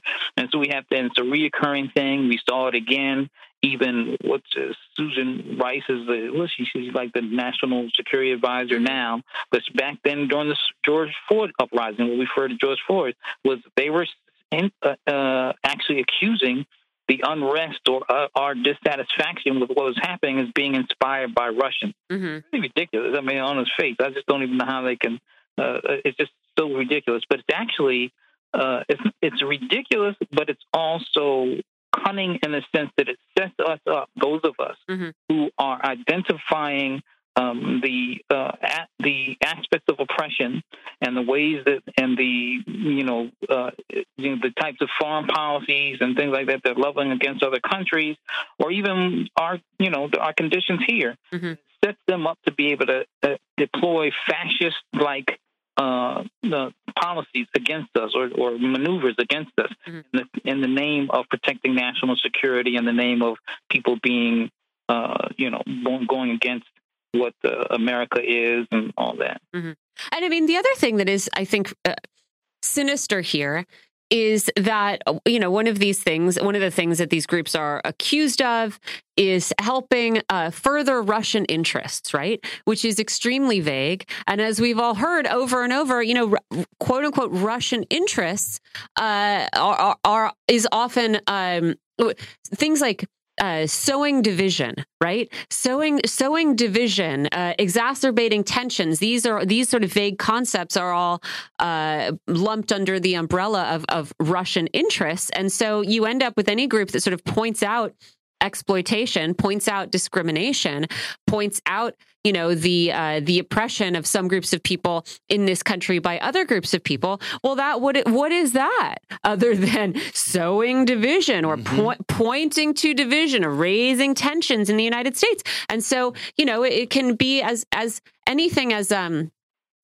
necessary, right, and important as pointing out divisions in our society and pointing out flaws in our society and saying, well, hey, this is bad, this thing that's going on, and we should really envision a society without this, can be interpreted as furthering the interests of an enemy nation. And I think it's really dangerous to have allowed it to get to this point where we simply assume that Russia's goal is as vague as sowing division in the United States, and so anyone who's not singing Kumbaya can be cast under suspicion. Mm-hmm. And it's meant to intimidate us. It's meant to intimidate us not to speak out. It's meant to intimidate us, and as you at the end of what you characterizing it was more accurate. The weird people who are pointing out these things are not the sowers of division. Mm-hmm. Conditions themselves sow division. Mm-hmm. They actually are, delineated interests between the ruling class, this is U.S. is an oligarchy, and those who are subjected to it. Those are the divisions, and they exist. And so if we point them out, then we're the ones sowing division, which is obviously it's not it. Mm-hmm. I think, it's important for us to see what's happening in this move against the African People's Socialist Party, and like you said, and the indictment or the documents say that there are other groups and they're unidentified. Mm-hmm. We all need to be concerned with who they're considering, who they're leveling against. They're going to come after the African or Black people first because of our tradition, Black people's tradition of being anti-war and anti-imperialist, and also standing up for injustice. So they're going to target us first. But this is counterpart to the recently passed bill that was the HR 7311, the Malign Russia Influence Countering Malign Russian Activities in Africa Act. Because we know people, the elements in Africa, the states, and even the people, obviously, have not accepted and gone along with NATO's the war between NATO. I call it NATO. I don't even say that it's Ukraine because it's NATO, and Ukraine is just a proxy against Russia and Russia's military operation in that regard. And they want everyone else to be with them. Back in reminiscent of the George Floyd, if you're not with us, you're against us kind of thing. Mm-hmm. So African states have taken a position and talked about the hypocrisy. So they're going to pass this bill that is supposed to kind of hamstring, withhold their aid, or do whatever they can in the name of. In other words, you have to be with us in this thing. Mm-hmm. We're recognizing this particular case that we're talking about in the interview is the domestic counterpart to the internet, to this other thing, the Countering Malign Russia Activities Act, so to the foreign policy implementation of this. Mm-hmm. Yeah, and I want to talk about what is happening in Africa in just a sec. But first, I have a couple more questions about this. One is, I had not heard of these two particular groups before, I don't think. I had neither. And so, on one hand, I don't think that revolutionary groups really want to shield themselves by saying, oh, we're small, we don't have any power, why would you target us? And I don't want to be dismissive of small organizations, right? Because everybody starts somewhere, you do the work you can, you hope people catch on. But, in terms of I don't know. I wonder if you can talk to us a little more about what is the actual potential reach and influence of these groups, and how should we feel about the FBI, target, as you say, there were other groups in that indictment that, that we haven't identified yet. How should we feel about the FBI, raiding the homes of groups of this stature under the auspices of preventing interference in American politics and our multi-billion-dollar election system? It was a good question. I've heard of the African People's Socialist Party. I don't know. You named two. I'm not sure what you were referring to as a second. Oh, the Uhuru Solidarity Party, which I guess is a group of white socialists who are in solidarity with the African People's Socialist Party. Exactly. Okay. Okay. So I've heard, they've been around for a while. The African People's Socialist Party's been around for quite some time. I've heard of them. I used to be a member of the All African People's Revolutionary Party. Distinct groups, kind of similar, in terms of what the the goal is in terms of advancing socialism and liberation of our people, and seeing Africa as primary, and that. But to answer your question, I think we have to be careful to never take for granted that the U.S. and the government is what they're saying is true. In other words, are they really concerned with that influence? I mean, no, they're not really concerned with that. No. I think, but part of the answer to your question is also there are the most radical elements and expressions, and radical being necessary, because it will take a radical transformation for the conditions that we face to be rectified. We've always struggled with trying to, magnify our voice, trying to organize the masses of our people and outline what the root cause of our condition is. And so that's always been a struggle. And when we focus on our people, then a lot of people who are, in particularly the grassroots working class people, a lot of those outside of that struggle won't have heard of us, so to speak. And so I think, we need to, I guess, for electoral politics in the way it's currently configured, and unless we actually engage in it, when I say us, meaning the most oppressed of Black and brown people in this country, when we actually engage in it in a movement fashion, organize and delegitimizing and taking, the Republican, Democrat, the capitalist party. The capitalist, imperialist, and oppressive parties, and they're oppressive domestically speaking, then we can get somewhere. And I think maybe that's what they're afraid of. What they're really afraid of is not our influence, but it's really their waning influence. Crisis of legitimacy that they are facing right now as a result of the unsustainable system they're committed to uphold. It also does seem like an effort to chill attempts at international solidarity, right? If any contact with certain other governments is going to be criminalized. I also wanted to ask you, Netfa, to comment on something you raised, which is U.S. funding for groups in other countries. Easy answer here. Are we being a little hypocritical in treating these groups as though they've done something criminal when we think about, what kind of organizations we like to fund overseas?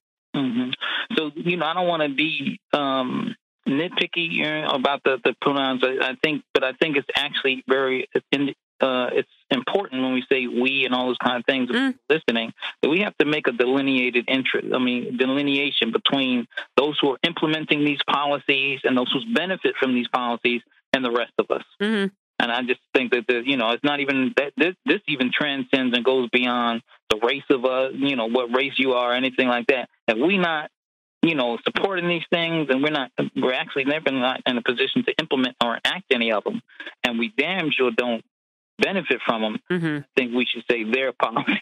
Fair enough. And I think it's important for us to do it in order to impart a certain ideological disposition and clarity to the people listening. But your question was also, yes, the U.S.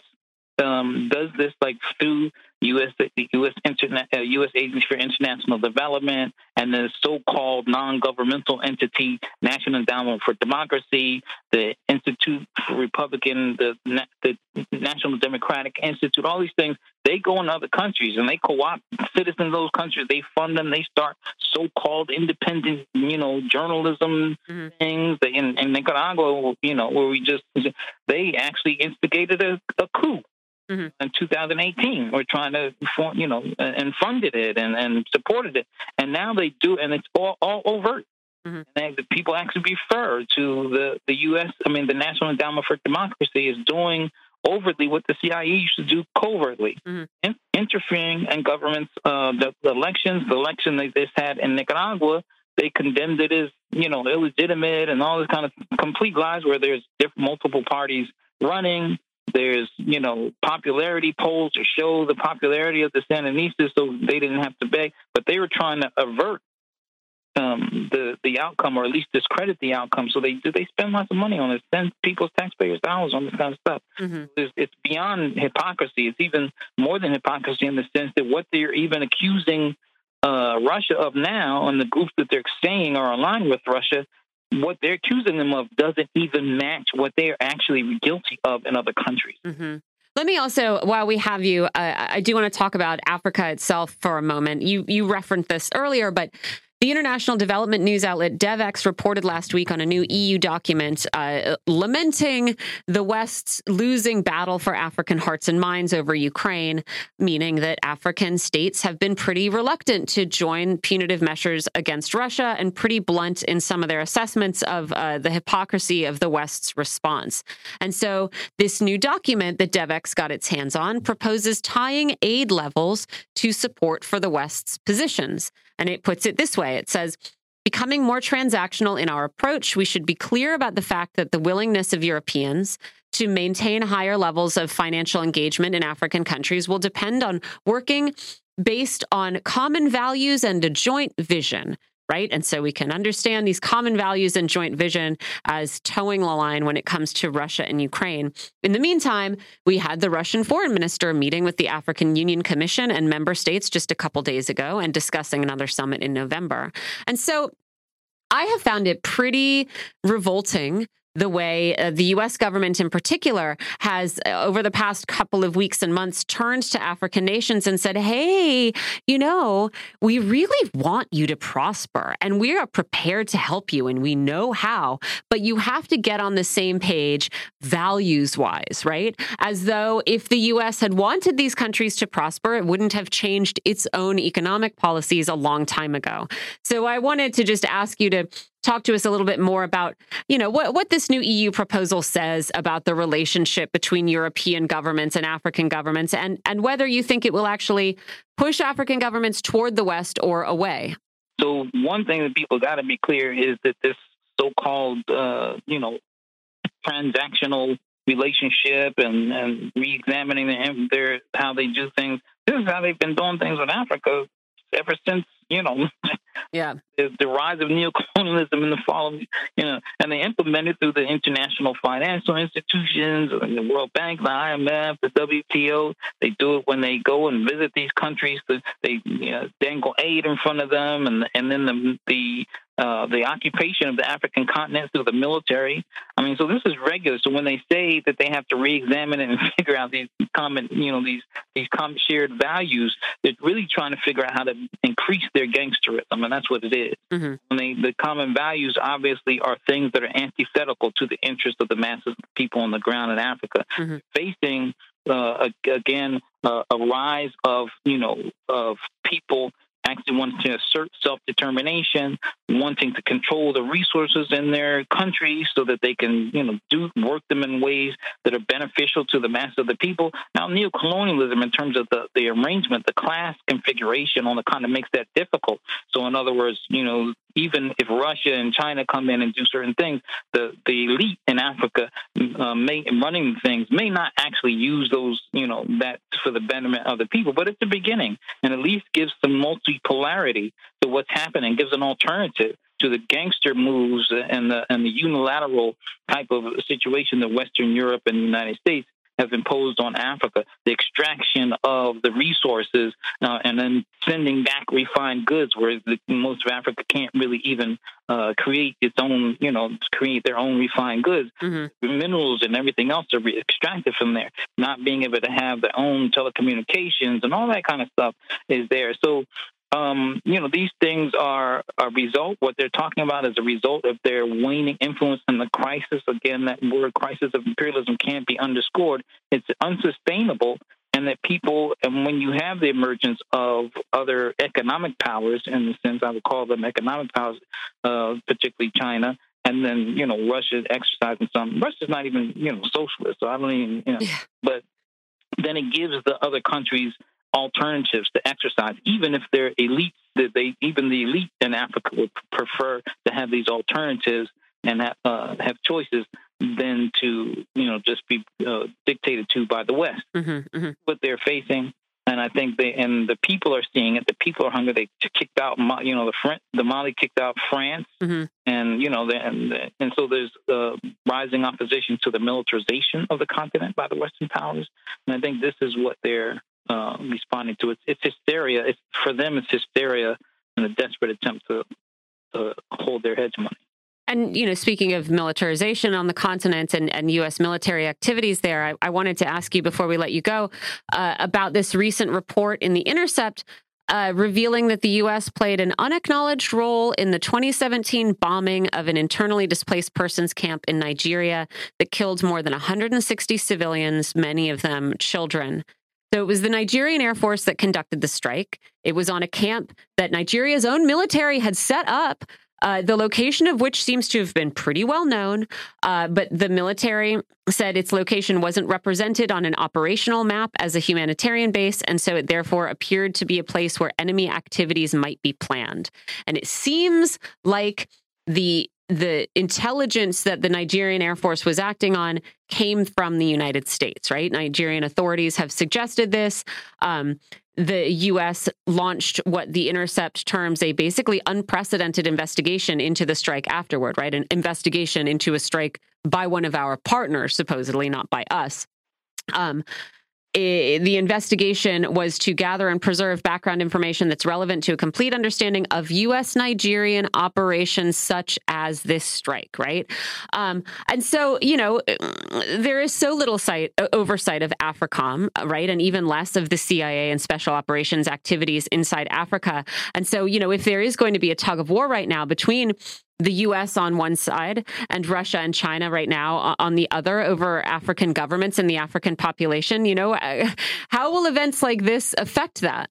I mean, these kind of things actually happen all the time. And there was, Morocco, the police, U.S. trained police, just had a massacre of migrants there and trying to cross into the little Spanish colony. Right. And then I think the last part of your question was how will they affect?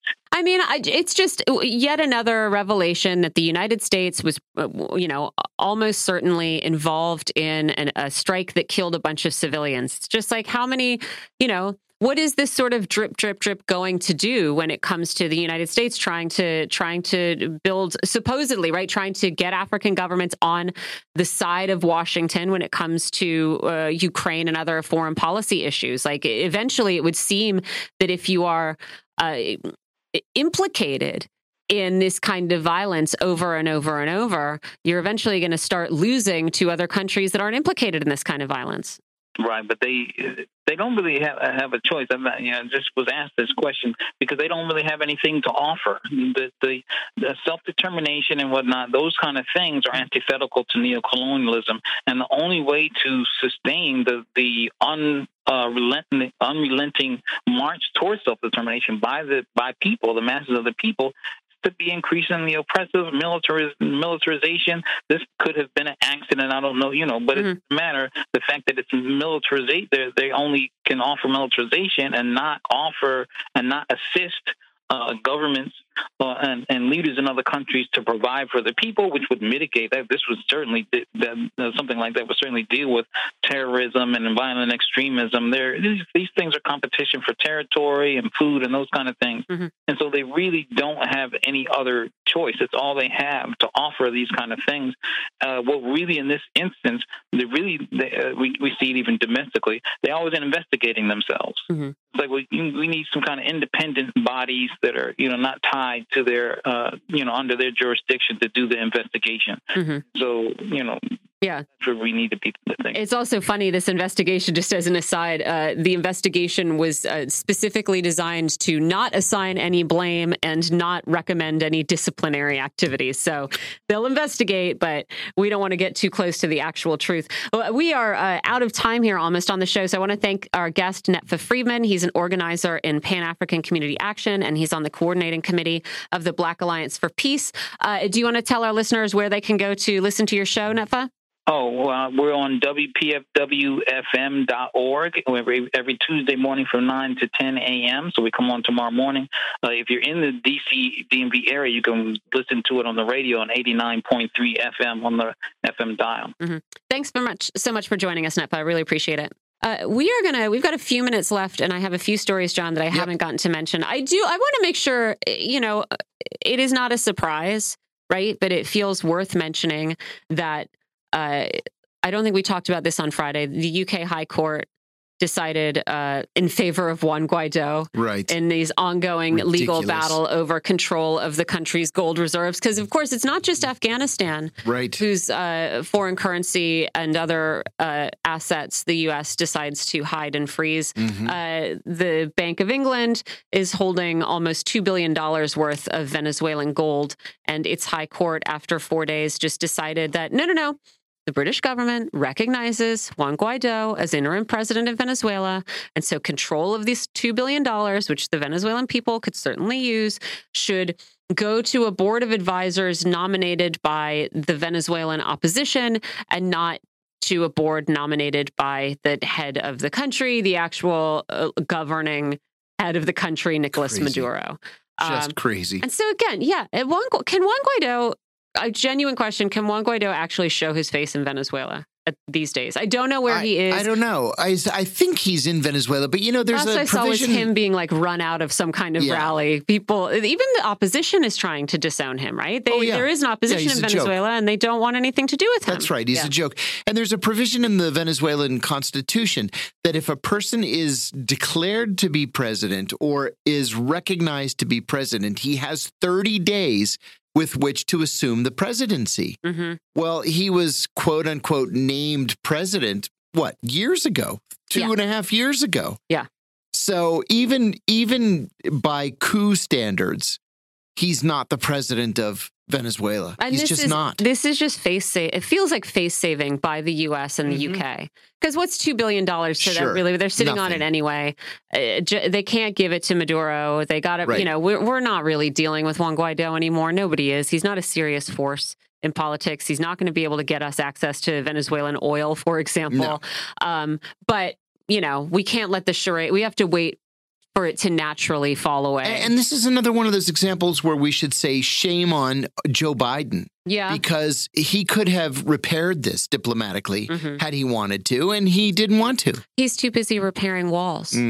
Donald Trump's walls. Where that's right. I guess it's just there were a bunch of bricks left around, and so the Biden administration is just going to pick them up and put them in where they're supposed to go. But don't call it building a wall, folks. No. That's not what they're doing. Hey, I wanted to raise something too. Over the weekend, Nichelle Nichols passed away. She was 89 years old. I just loved Nichelle Nichols. She was most famously Lieutenant Uhura in the original Star Trek series. But there's kind of a famous story about her that I wanted to relate. The show ran from 1966 to 1969 and achieved cult status even back then.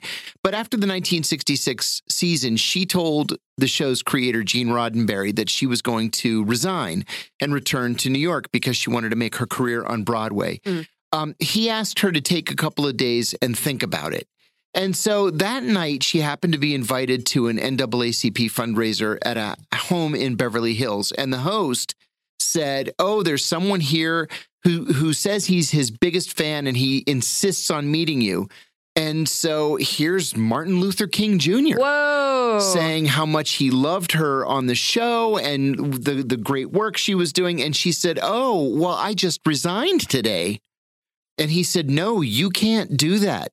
Don't you realize the impact that you have on our community? He said, we want all of Hollywood to treat us the way they're treating you. Wow. So he said, this show is much bigger than just you. You can't leave. And she went back to Gene Roddenberry the next day and she said she would stay. That's wild. Yeah. Yeah. I loved Star Trek when I was a kid. I would watch it with my dad. He'd watch it with me. Of course. Of course in reruns. Yeah, it was great. She was 89 years old. Seems like it's been a good life, a good long run, one to be celebrated and not mourned too much, right? That is right. You want to hear something else pretty wild? Greenland shark. Are you a big fan of the Greenland shark? Those huge, incredibly old creatures. Yeah. Guess where one was just found? Oh, no. Don't tell me off the coast of New York or something. Belize. Oh, this off the coast of Belize. They couldn't believe their eyes. They reeled in a Greenland shark. They thought it was dead because its skin was black and its eyes are all pale and it doesn't look like any shark. We don't know anything about these sharks, really. We don't even really know how long they live. It's just all estimations and guesswork. So it could be that it is pretty common for Greenland sharks to hang out in these deep trenches off the reefs of Belize, and we've just never caught one before. So Wow. they caught this guy. Oh, I see the picture of it. They didn't actually even try to tag it or measure it or do the stuff that they've been doing to other sharks because they were very afraid of accidentally killing it. Yeah. So they just took a picture. I think they measured it and took a picture and then let it go and didn't try to put any kind of tracking. It says, unlike the tiger sharks they were after, this one had black, worn-looking skin and pale blue eyes. I mean, so would you if you were 500 years old. Seriously. All right, we got to leave it there, folks. I want to say thanks to all of our guests today, and as usual, to the producers and engineers here. And on behalf of John Kiriakou and myself, Michelle Witte, thanks to you for listening. We'll see you tomorrow.